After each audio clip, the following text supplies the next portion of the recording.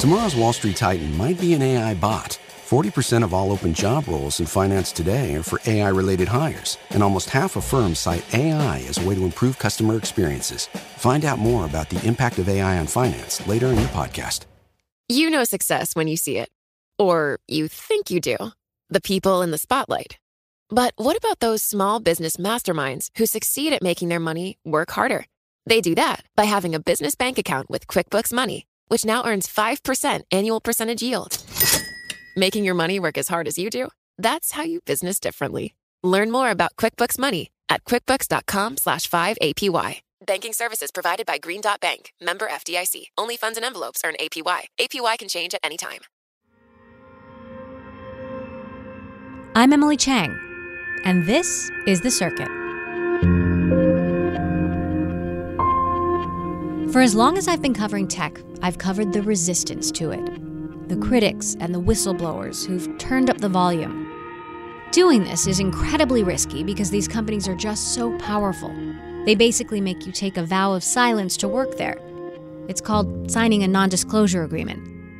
In this episode of The Circuit, I meet Ifeoma Ozoma, a former Pinterest public policy and social impact manager who essentially blew the whistle on the system itself.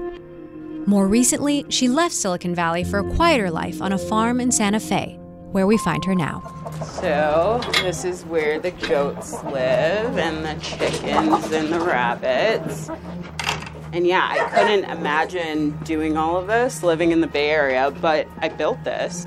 We're joined by two women who've also spoken out about tech. Timnit Gebru, founder of the Distributed Artificial Intelligence Research Institute, and a former Google ethical AI researcher. She says she was fired. Google says she resigned. UCLA professor Safia Noble wrote the book Algorithms of Oppression: How Search Engines Reinforce Racism. Together, you might say the three of them make up a small part of a growing tech resistance. Here's my conversation with Ifeoma Ozoma, Timnit Gebru, and Safia Noble. At what point did you realize, I need to speak up? Like, enough is enough? I saw her Twitter thread first, so maybe. And we actually spoke before right you before ended I did, speaking up. Yeah, so after Pinterest pushed me out, I knew at some point that I was going to talk about my story. I didn't realize it was going to be so soon. But Pinterest, along with many other companies who posted statements after George Floyd's murder about how they stood with their Black employees.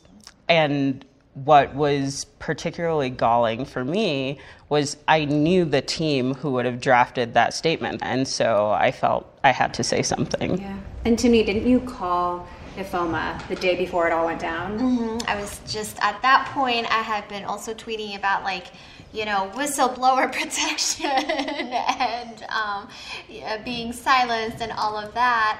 And Ifeoma saw whatever I tweeted about whistleblower protection and was like, hey, I'm working on this thing, which ended up being the Tech Worker handbook, right? And Yep. so she was describing to me the handbook that she was working on. And I was like, you know, I feel like they're really harassing me. She was like, you know, you got to take notes and all of that. The next day, you know, I found out I was disconnected, resigned apparently.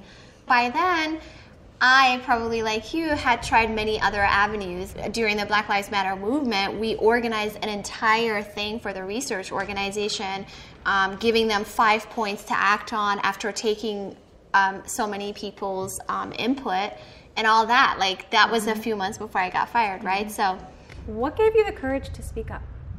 I don't know that anything gave me the courage. The way I've thought about speaking up always is, what are you afraid of and what would keep you from speaking up?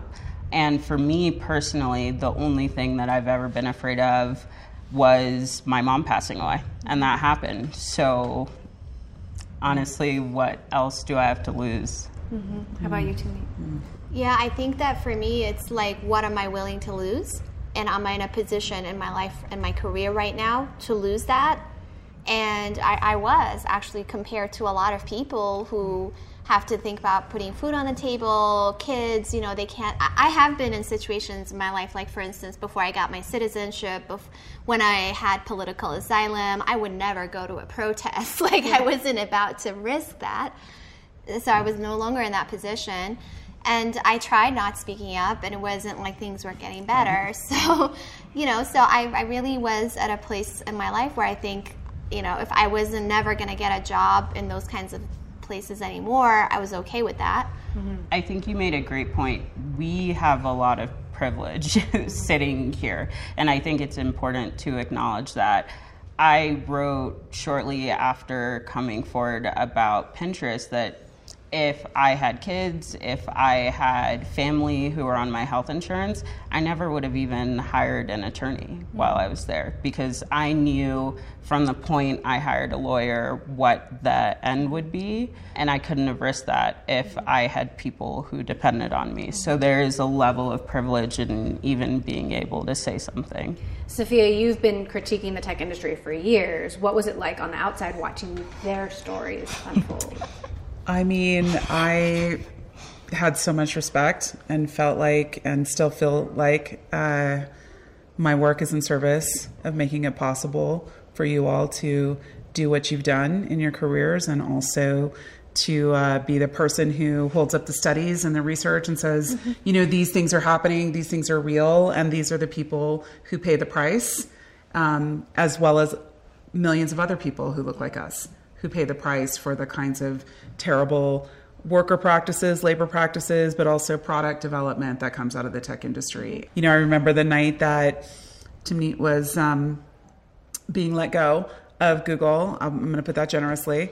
People were watching it happen and unfold because you were live tweeting what was happening. And I was watching, and I remember sliding into your DMs, and I was like, "Hey, girl, you okay? And are you going to be all right?" And we got you. What do we need to do? What do you fellowship? need? What's do you going need a fellowship? We got to make sure that you can still pay your bills. I don't think I'd fully thought through that you were leaving Google, so you probably have plenty of money. But at least you weren't going to be out next month. Yeah. But that had been my orientation in my own career, which was many of us who were taking risks in critiquing the tech industry were untenured, vulnerable graduate students, people who there would have been a high price to pay if there had been retaliation. So I identified so much with that. And then when Ifeoma and I met, I remember we met in person at a meeting. And in the meeting, I remember they said, everybody who's energized in your work, go to this side of the room. And everyone who's really circling the drain and struggling, go to that side of the room. And she and I went to the very, we were fighting for last place, on that side. And that was where most of the Black women were, in fact, on that side. And I remember that we started talking, and I was so attuned to the price you were paying for the work you were doing. And I was like, I identify with both of you, and you're not alone. You're not going to have to go through these things. we're in this together. So Ifeoma was working in the background. I feel like so many of them were working in the background on my behalf. You were finding lawyers, writing letters and everything. So there's a network, a resistance network, if you will. Yeah. Can you characterize what it's like being inside these companies and trying to raise these issues and the struggle of that? Are they trying to squash you? Does it feel incredibly lonely?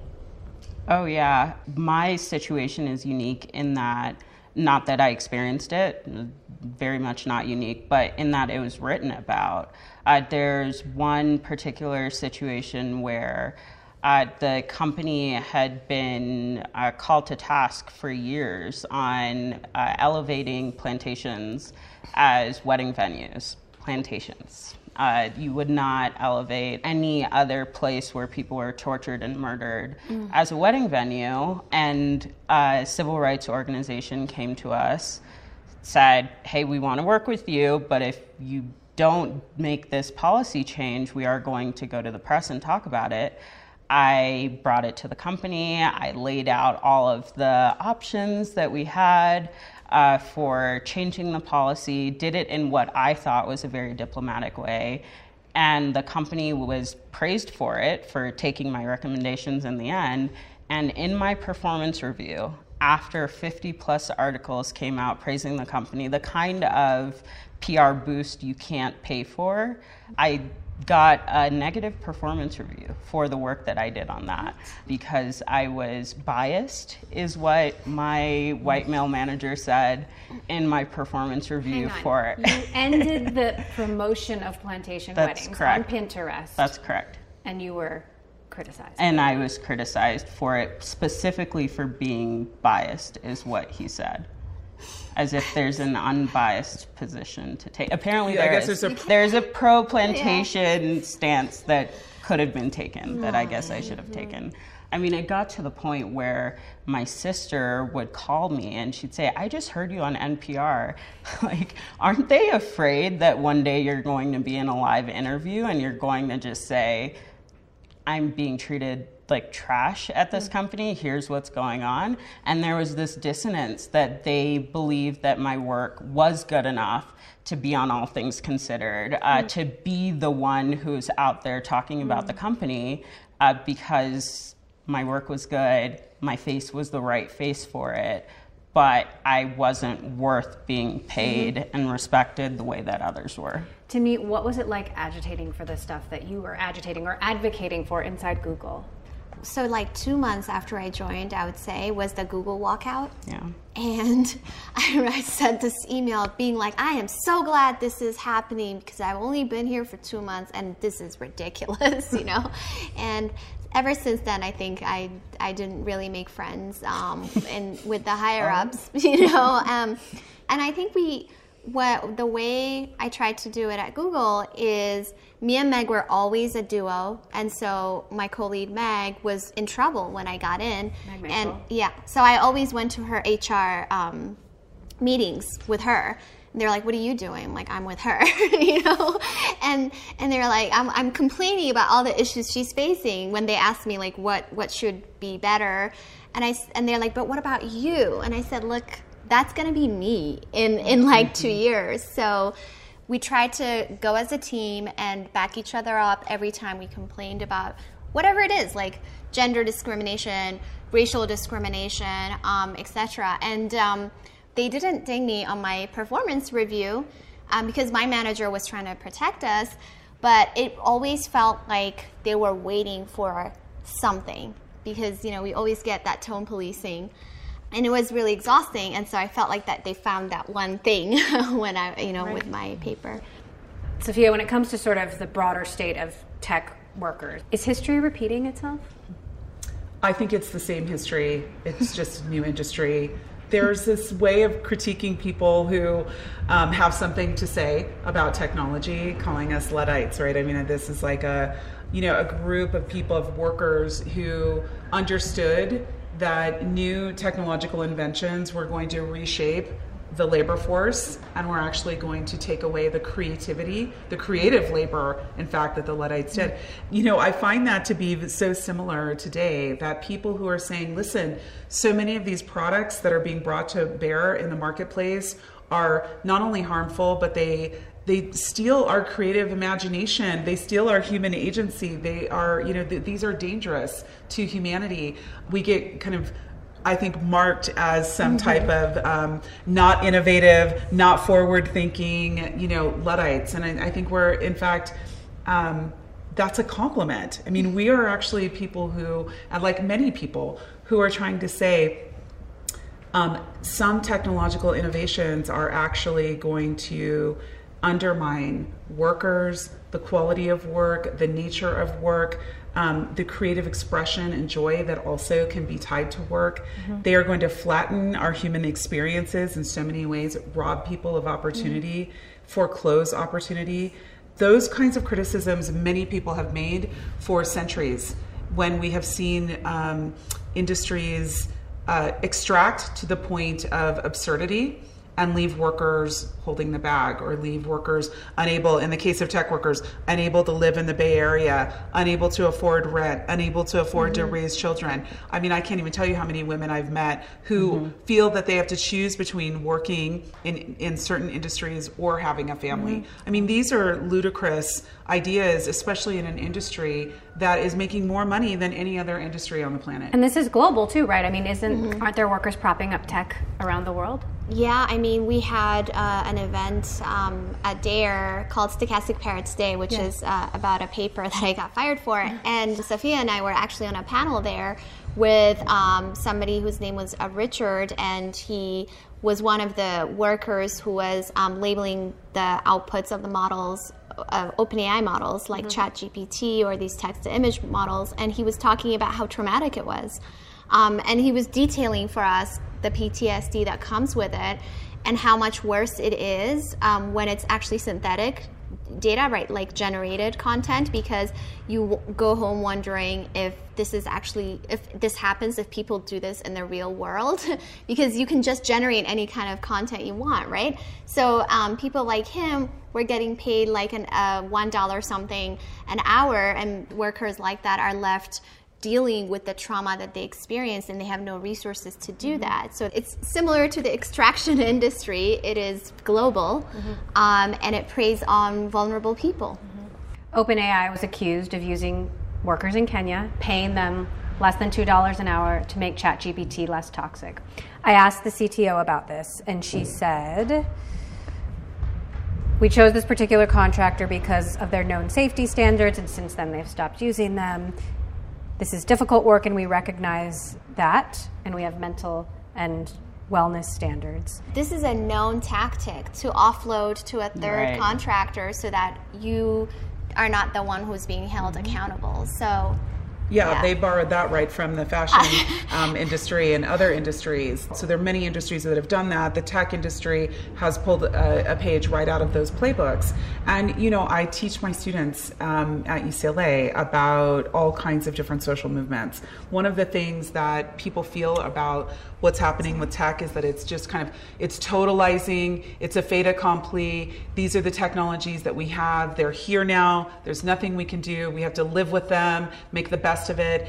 And of course, people who lived during the era of the transatlantic slave trade, people who lived in the Americas during the time of the period of enslavement, also got up every day and got their kids ready for school. They completely normalized the experience of enslavement. And so this is, I think, an important thing to invoke, is that people build societies that they think are normal when they are the beneficiaries of them for the most part. And also people who are oppressed inside those systems come to accommodate in some ways, because it is totalizing and overwhelming to live under those kinds of oppressive systems. And there are also people who seek to abolish, who resist and are like, absolutely not.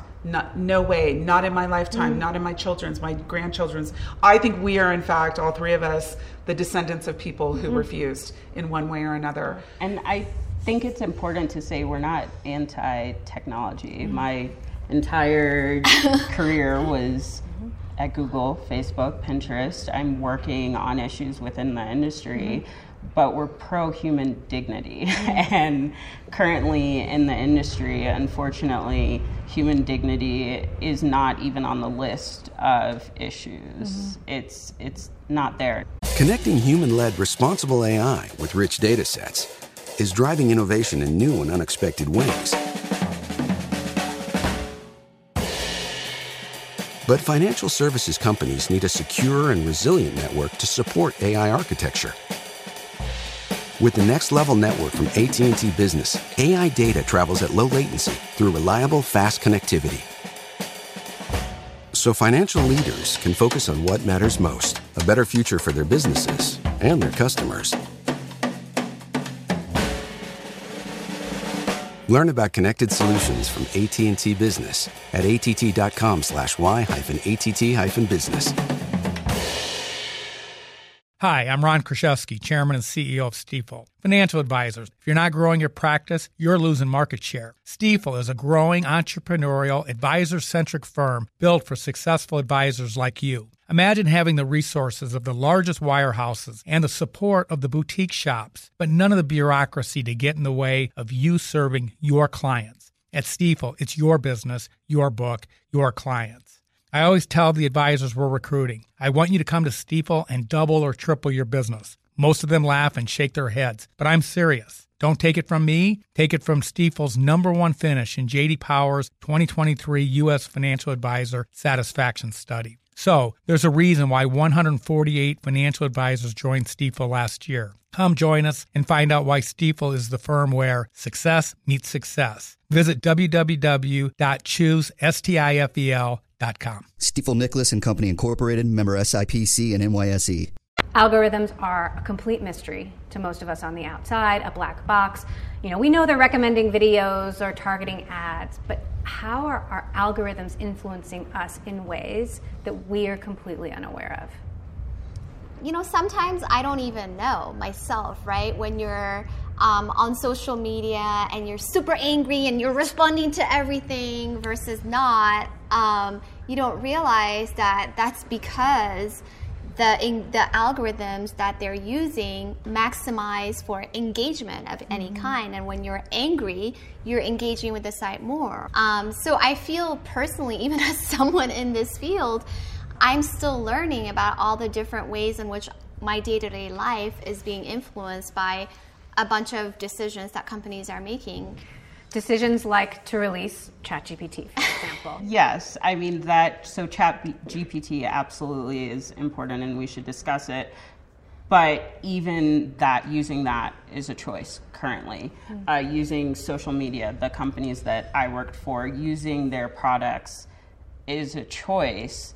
But where algorithms are particularly dangerous is where we don't have a choice. There are algorithms that determine what kind of care you're going to get if you're Black and you have kidney disease.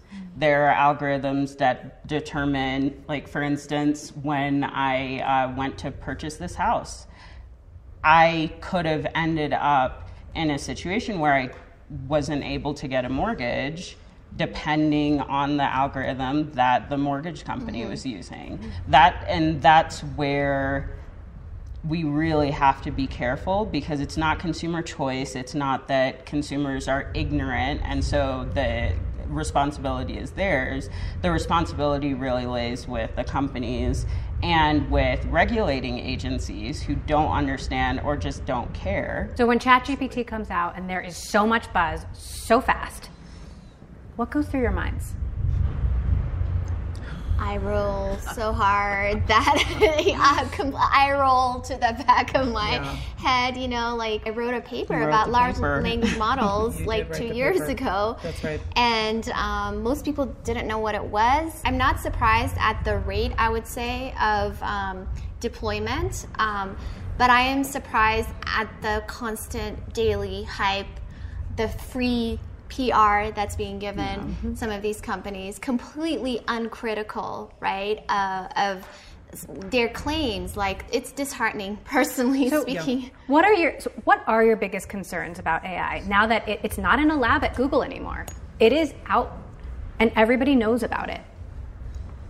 What worries you most?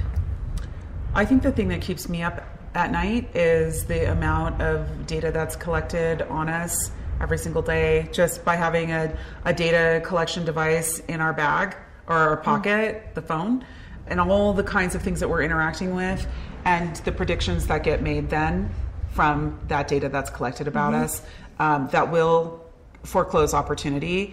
Kathy O'Neill talks about this in her book, Weapons of Math Destruction, that these types of predictive algorithms and AI make things better for people who are already doing great and things worse for people who are not faring well. And that is probably the thing that stresses me out the most, is that those types of AI that get embedded in every industry as, again, a tool of alleged efficiency are using data sets and also data collected about us to over-determine what our futures will be. Timnit, when you left Google, it sort of triggered this wave of agitation within. Now we're hearing that some Google employees begged for Bard to not be released. They said it was a pathological liar.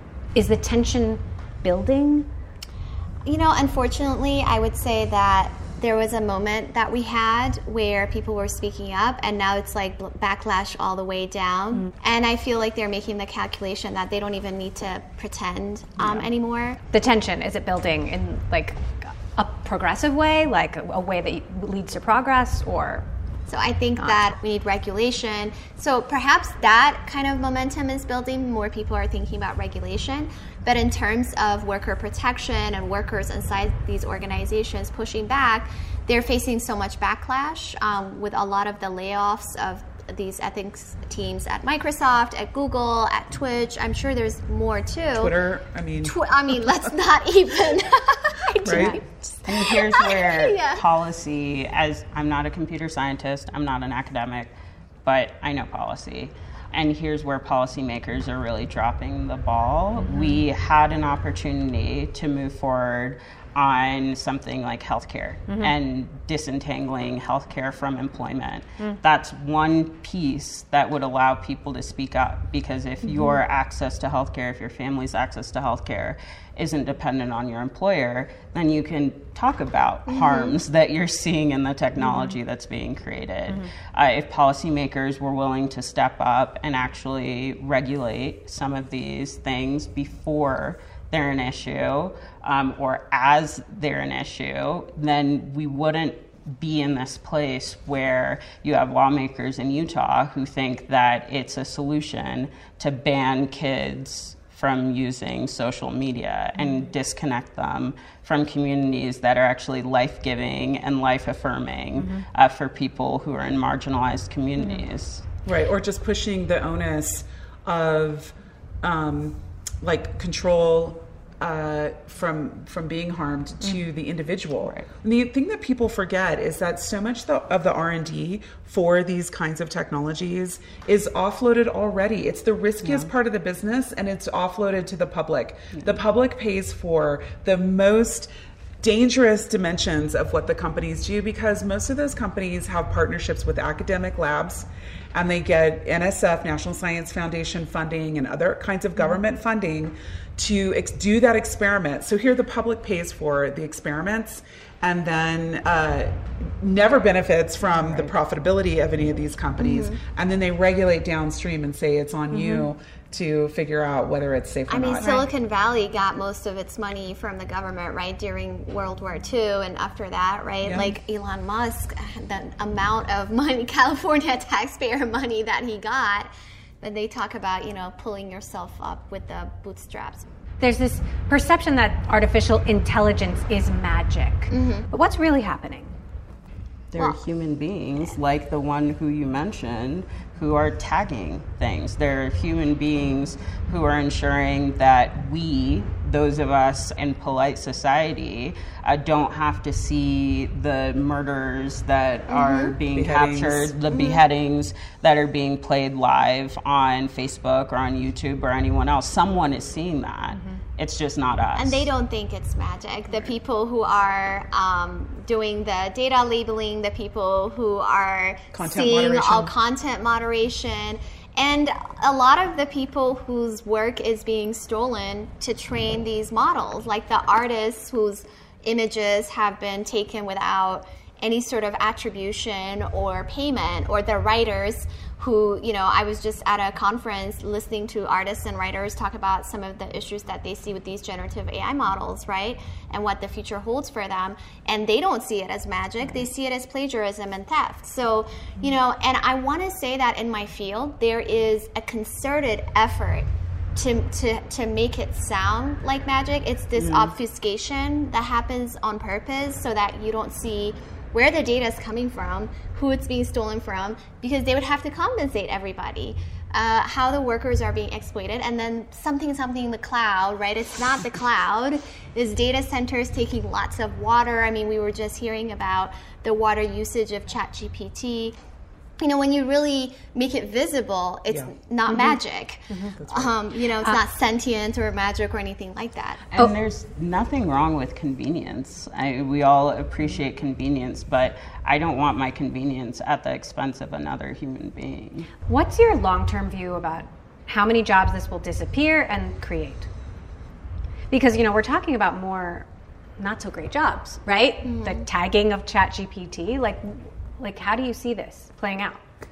So I'm very worried about the centralization of power that this type of technology is enabling. So whether you believe their claims or not, the claims of these companies or not, right? What they're striving for is one model that does everything for you. You want to go to a doctor, talk to a chatbot, a lawyer, talk to their chatbot. So what they're planning on having is they're like the super renter where everybody else builds on top of them. They have APIs on top of 1 or 2 or 3 companies for everything. So this is not the world I want to live in. So what does society even look like in this world? Is there a massive wealth gap? Is there a caste system? Or is everyone happy because we're on universal basic income? Not the last one, because they're not. They could do that now. It's just according to OpenAI, utopia is just around the corner any day now, and we're all going to be happy. I don't think that we're all going to work less. I think that's not what's going to happen. But I think that certain people's work, I feel like is going to get degraded. So a lot of artists are very worried about losing their jobs, and not because the image generated thing is going to be as good as an artist, but someone's going to think that it's good enough or something like that, and so they won't hire one. I think that the content moderation requirements are going to be exploding with the amount of synthetic media that we have on the internet, and so I feel like we'll have a lot more content moderation kind of jobs, but then we know what those jobs are like. So I'm not looking, I'm not optimistic about this. There's a lot of doom mongering about the capabilities of AI. For the people who are scared, what do you want them to know? They're not wrong. Why aren't they wrong? That's right, they're not wrong. Go ahead. Well, I would say that degradation is a really helpful word in this, because people have a sense that something is off and something is going to be lost with these technologies. I will tell you right now, in classrooms around the country, and I'm seeing this already in our university system, some people think something like generative AI helps level the playing field. So there's a lot of mythologies, right? If you're not a great writer and you're in the sciences or you're a math student, you don't have to worry about that when you're in those English classes now, because you've got OpenAI is going to help you write those essays. What is lost? Imagine not learning the things that you learn when you put yourself in an environment to learn something. So I think we will have a transformation in the field of education that will not be what we want. I don't think it will help us think critically. A lot of us are doing experiments where we're looking up certain types of things where we are subject matter experts and we know a lot about that, and we're asking OpenAI and it's giving us terrible answers that look good enough. Yeah. And so the loss of expertise, the loss of knowledge, those kinds of things are very important in societies, that we have reliable information that we can all act upon as voters, as parents, as residents, as people who live in communities. And fake it till you make it, and it's making it right now. And predicting the wrong things. One of the things that I think is important here, misinformation, disinformation have been a focus of mine, is the stripping of context. And that's one of my main concerns with ChatGPT and AI bots like that. So we're losing, we're not gaining knowledge. Yeah, because it's one thing, I think, to present a bad answer. It's another thing to present it as though it's the only answer and without showing your sources or anything else, so that if you're the person on the receiving end of that answer, you can say, okay, well, this came from this source. I can look that source up and make my own determination. A bunch of people signed this letter, including Elon Musk, calling for a pause on the development of AI. What was your take on that? We had to write a statement responding to it because it really confused the conversation. A lot of people are like, great, that's what you've been asking for. This is what you want. And we had to put a stake in the ground and be like, no, we are different from those people. And you what called they it want. unhinged. Yeah, it was completely unhinged, because some of the things that all three of us are discussing right now are not sci-fi scenarios. We're talking about people losing opportunities today. We're talking about people not getting a mortgage, people not getting care, people being sentenced, have really high sentences because of some mundane, not sci-fi algorithms that are right now currently deployed. And then we're currently talking about worker exploitation, mundane, not sci-fi, And in this pause letter, they're talking about AI as if it's magic. It's this magical thing. It's we've created something too powerful. We don't even know how it's gonna end. No. They just want to slow down so they can catch up. Yeah. That is my take on it is that not only are they trying to posit it as magic, but they're doing that as a tactic so they can catch up because they're behind. Well, Elon Musk started this Truth GPT thing now, right? Right after he signed saying stop, it's like, I have my own thing now. Yeah, no, what they mean is slow down so we can catch up. Right. Sophia, to use your term, algorithms of oppression. Algorithms supercharged on AI, given all the bias and misrepresentation and misinformation issues that already exist. How much damage could we do? Like, what could the fallout be? We are already doing a lot of damage. We have products in this industry, in the tech industry, that are made up and launched out into the public, no oversight, no one checking for whether these are going to do damage until the kinds of communities of researchers and technologists that we're part of and community organizers and journalists start exposing the evidence of harm. AI is so much more than chatbots. What are all the other ways that AI is developing? I mean, we're talking about surveillance and facial recognition and all of these other things that are very consequential. Surveillance in ways that people can't opt out of and people can't defend themselves from. There are people who have been arrested because their face came up in a police database where it wasn't actually their face. There's no way to opt out of being included in this database.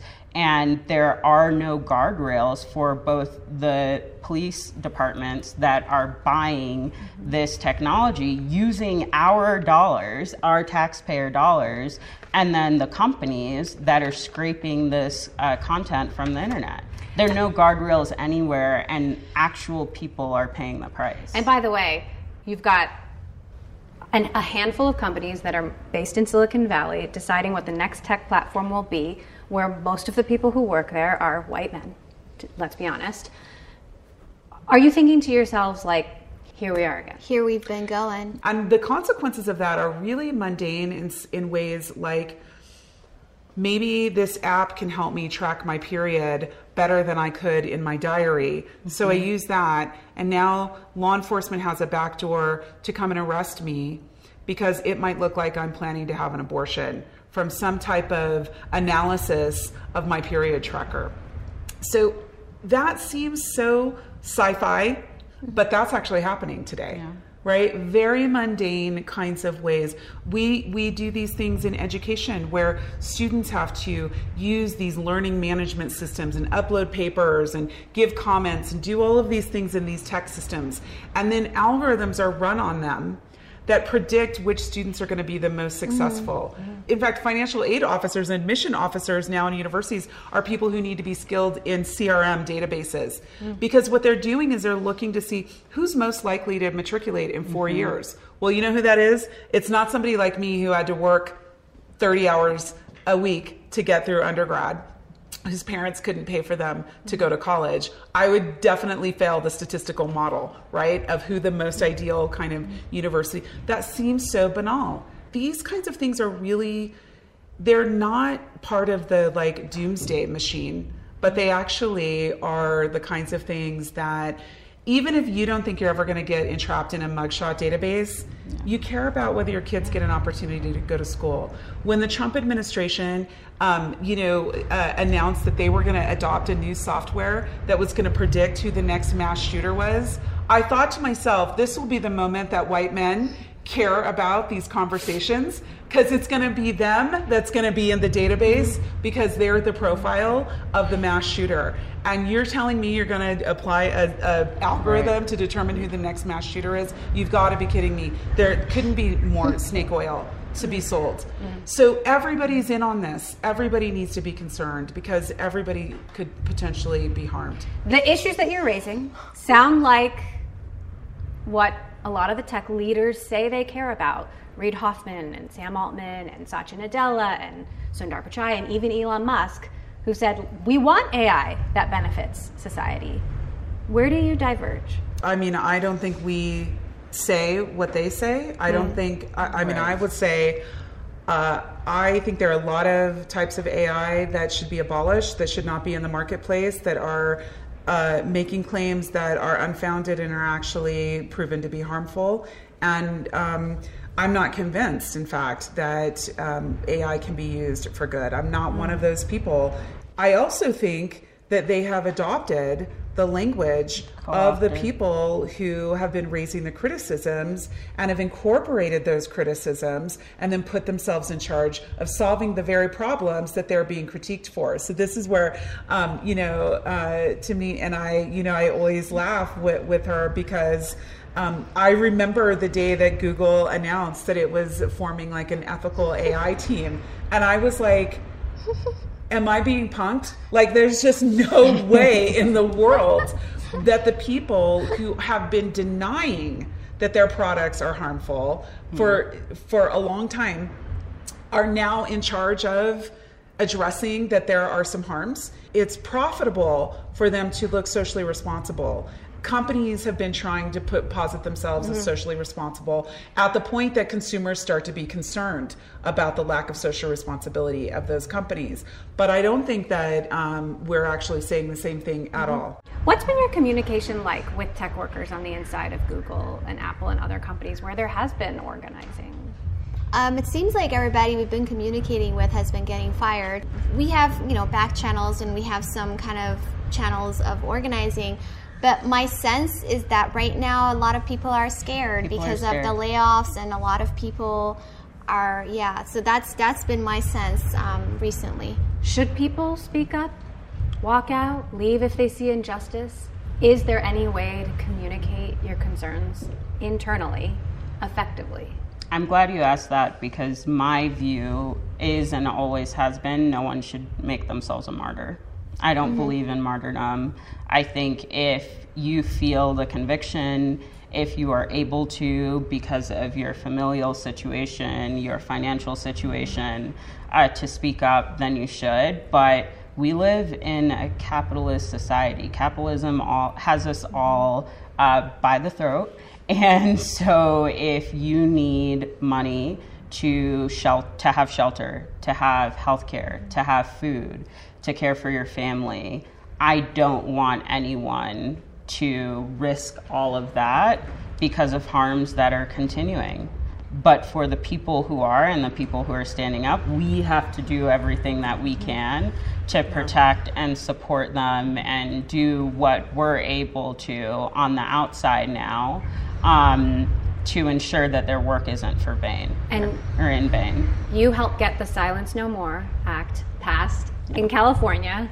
You got the attention of Governor Gavin Newsom. Yep. This means that companies can't use NDAs to prevent employees from speaking out about certain things. Right. Is that enough protection?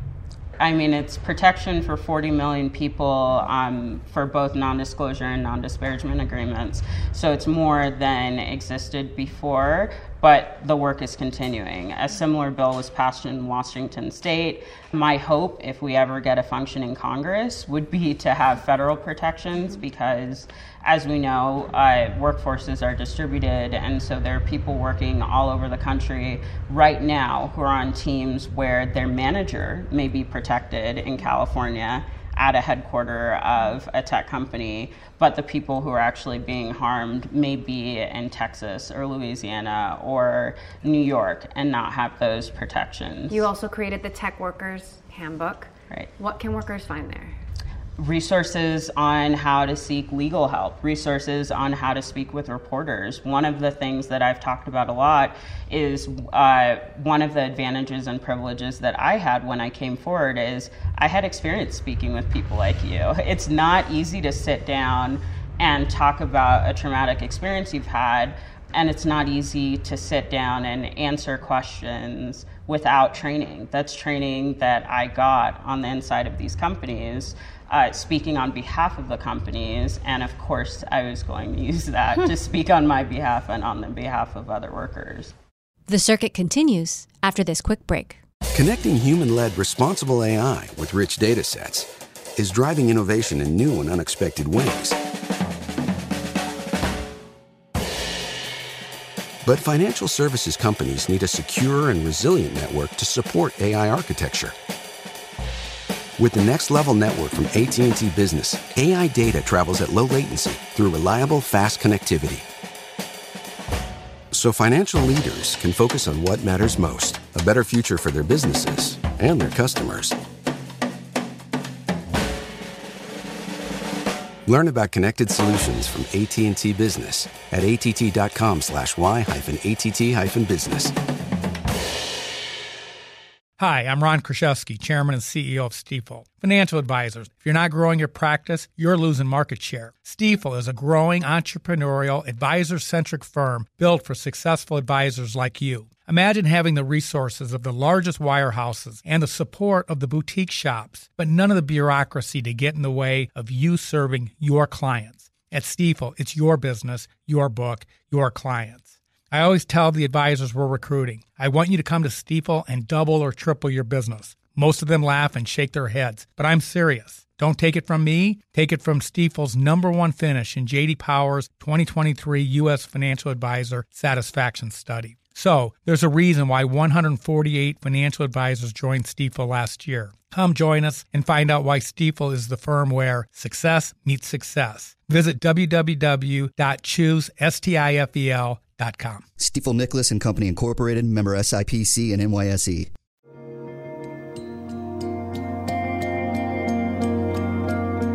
So, is regulation the only way to keep this in check?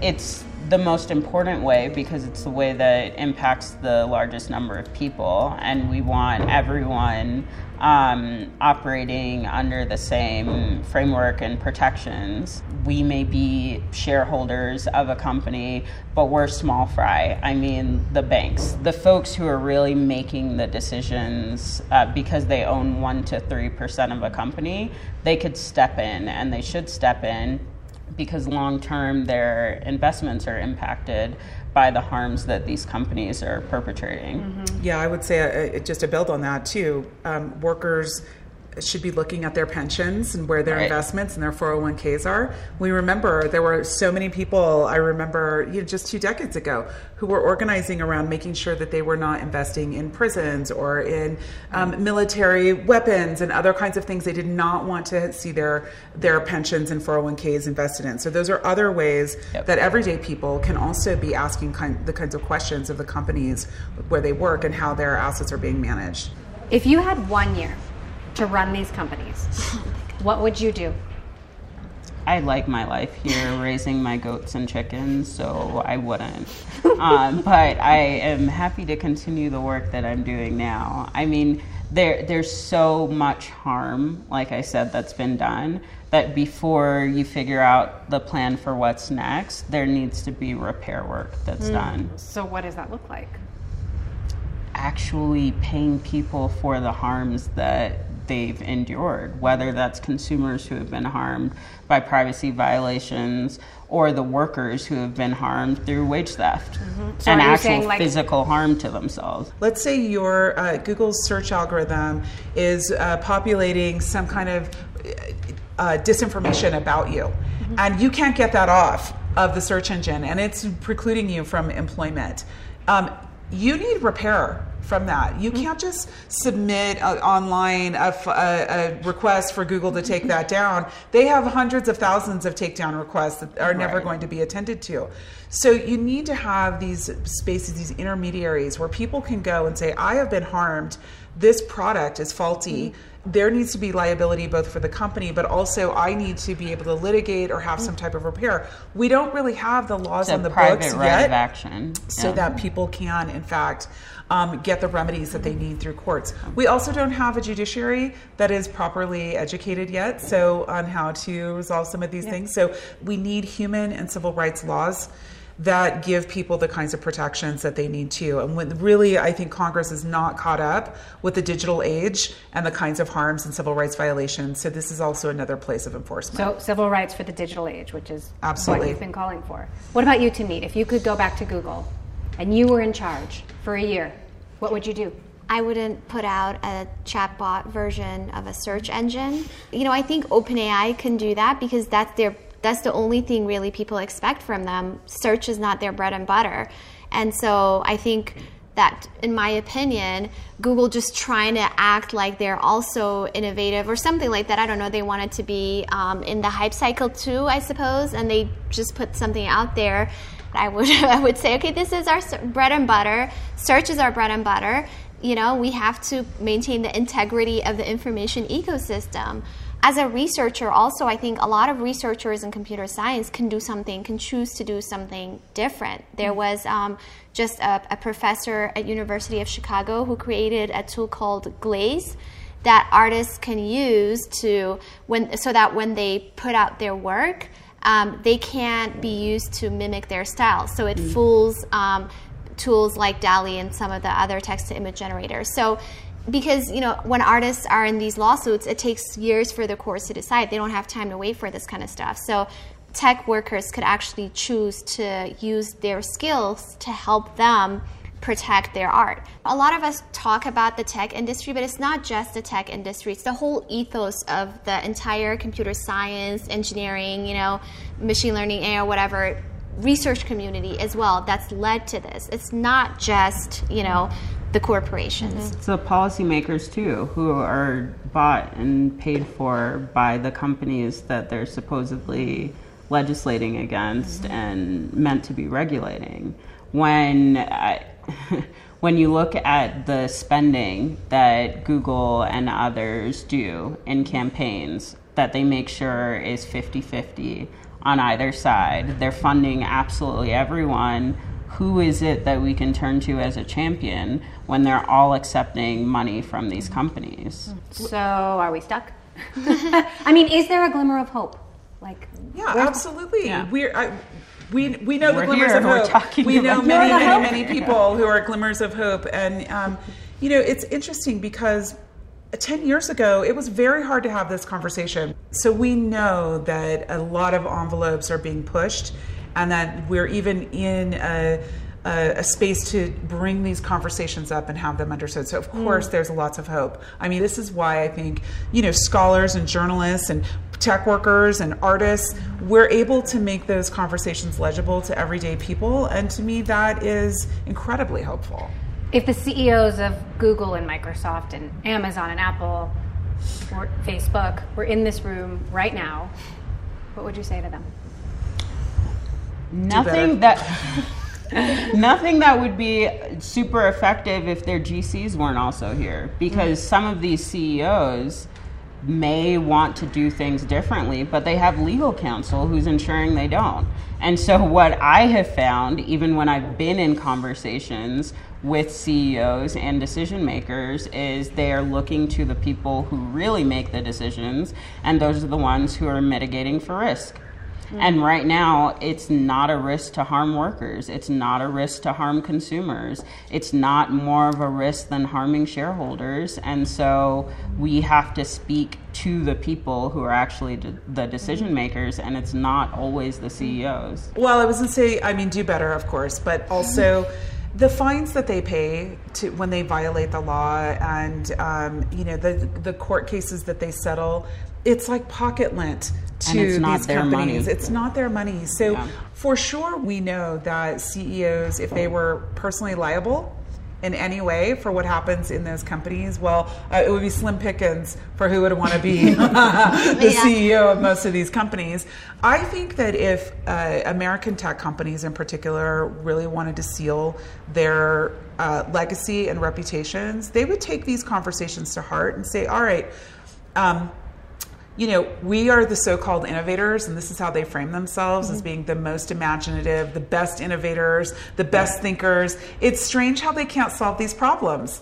Will you stay in kind of a race to the bottom to extract profits at all costs, or could you innovate a different kind of labor and cooperative model? Could you share in the profits with your employees? Could you think of different kinds of economic models? I mean, they actually could, and that could be transformative. But I don't think that there's the will. And I think, maybe if they were thinking like good ancestors, like what's the legacy that they leave for 3 or 4 or 5 generations from now, maybe they would make different kinds of choices. I also want to add really quickly, I think some of the responsibility is on your industry as well. Because we have living hagiographies that are done about these people. Like, we were watching the harms. We're sometimes talking about the harms, sometimes honestly, often not very honestly. But then they put out something that's new and shiny, and almost every outlet runs to cover it, and runs to cover it using the talking points that the comms and PR folks from the companies supply.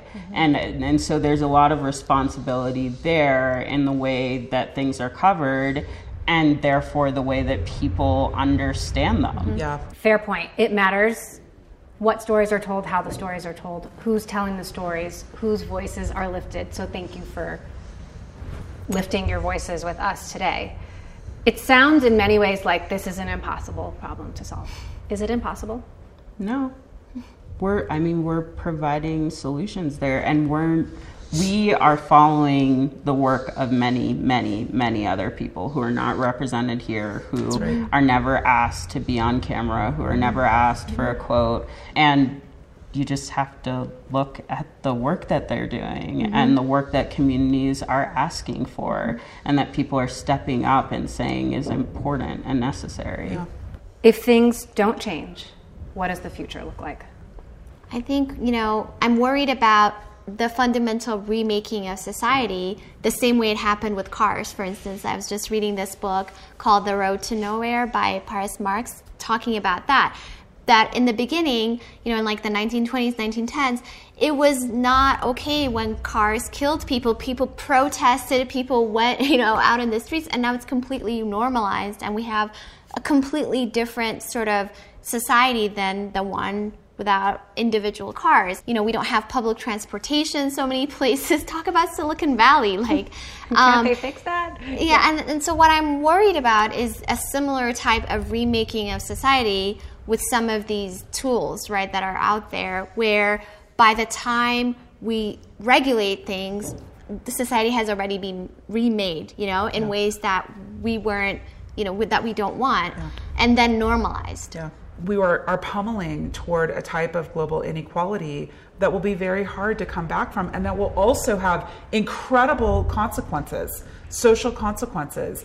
I think of us and so many other women like us and people like us as like the canaries in the coal mine. We're like chirping, we're trying, and then we're going to go silent. And what that means is we're dead because the fumes have taken us over. And that part seems so tragic and unnecessary when we know that there's enough evidence to pivot in other directions. If things do change for the better, what could the future look like? Oh man, I was just looking outside at the goats and thinking that my dream, like what I want for my kids, what I want for everyone, is work to not define your life. I want you to be able to make a living that enables you to do what brings you joy. If that's milking goats, if that's picking eggs from your chickens, like that's what you should be doing. Whatever joy looks like for everyone. And whatever joy looks like specifically for Black women is what I want us to be able to get. Because when Black women are taken care of, everyone is. And so that's the future that I want. I feel like there's so much wealth in the world. Really, everybody could have a high quality of life. Yeah. You know, like, let's spread a high quality of life for everyone. I don't just want a safe, incredible world, a joyous world like you're talking about. I'm not sure if I would do the animals, but I'm just saying, like, my urban city version of that. I want that for everybody's kids. You know, I want that for everybody's generations. For everyone. For everyone. Yes. Thank you. That was amazing.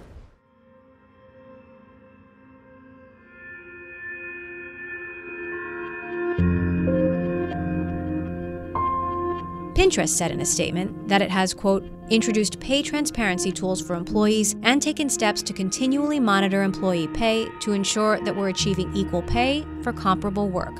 We've increased the percentage of women in leadership and continue to set goals for increasing diversity. The company said it's committed to ensuring that every employee feels, quote, empowered to raise any concerns about their work experience. Google said in a statement that it seeks to develop, quote, AI in a way that maximizes the positive benefits to society while addressing the big challenges guided by our AI principles, and that, quote, large language models have known limitations, which is why we launched Bard as an experiment and developed safeguards to provide people with a positive experience. Thanks so much for listening to this episode of The Circuit. I'm Emily Chang. You can follow me on Twitter and Instagram at Emily Chang TV. You can watch new episodes of The Circuit on Bloomberg Television or on demand by downloading the Bloomberg app to your smart TV. And please let us know what you think by leaving a review. I'm your host and executive producer. Our senior producer is Lauren Ellis. Our associate producer is Lizzie Phillip. Our editor is Sarah Livesey. Thanks so much for listening.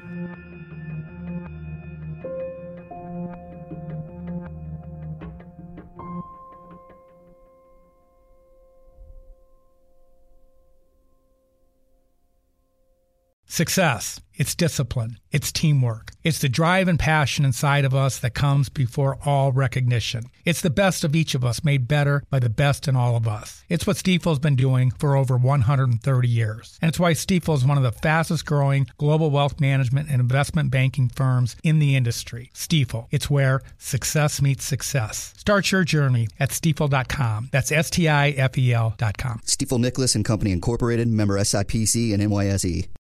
Collaborate for a greener future at the Bloomberg Green Festival, a groundbreaking celebration of the thinkers, doers, and innovators leading the way. From design and culture to technology, science, and entertainment. Hear from inspirational speakers and immerse yourself in climate solutions. July 10th through 13th in Seattle. Title sponsor, Amazon. Official airline, Alaska Airlines. Get 20% off using promo code radio20 at BloombergLive.com/Green Festival.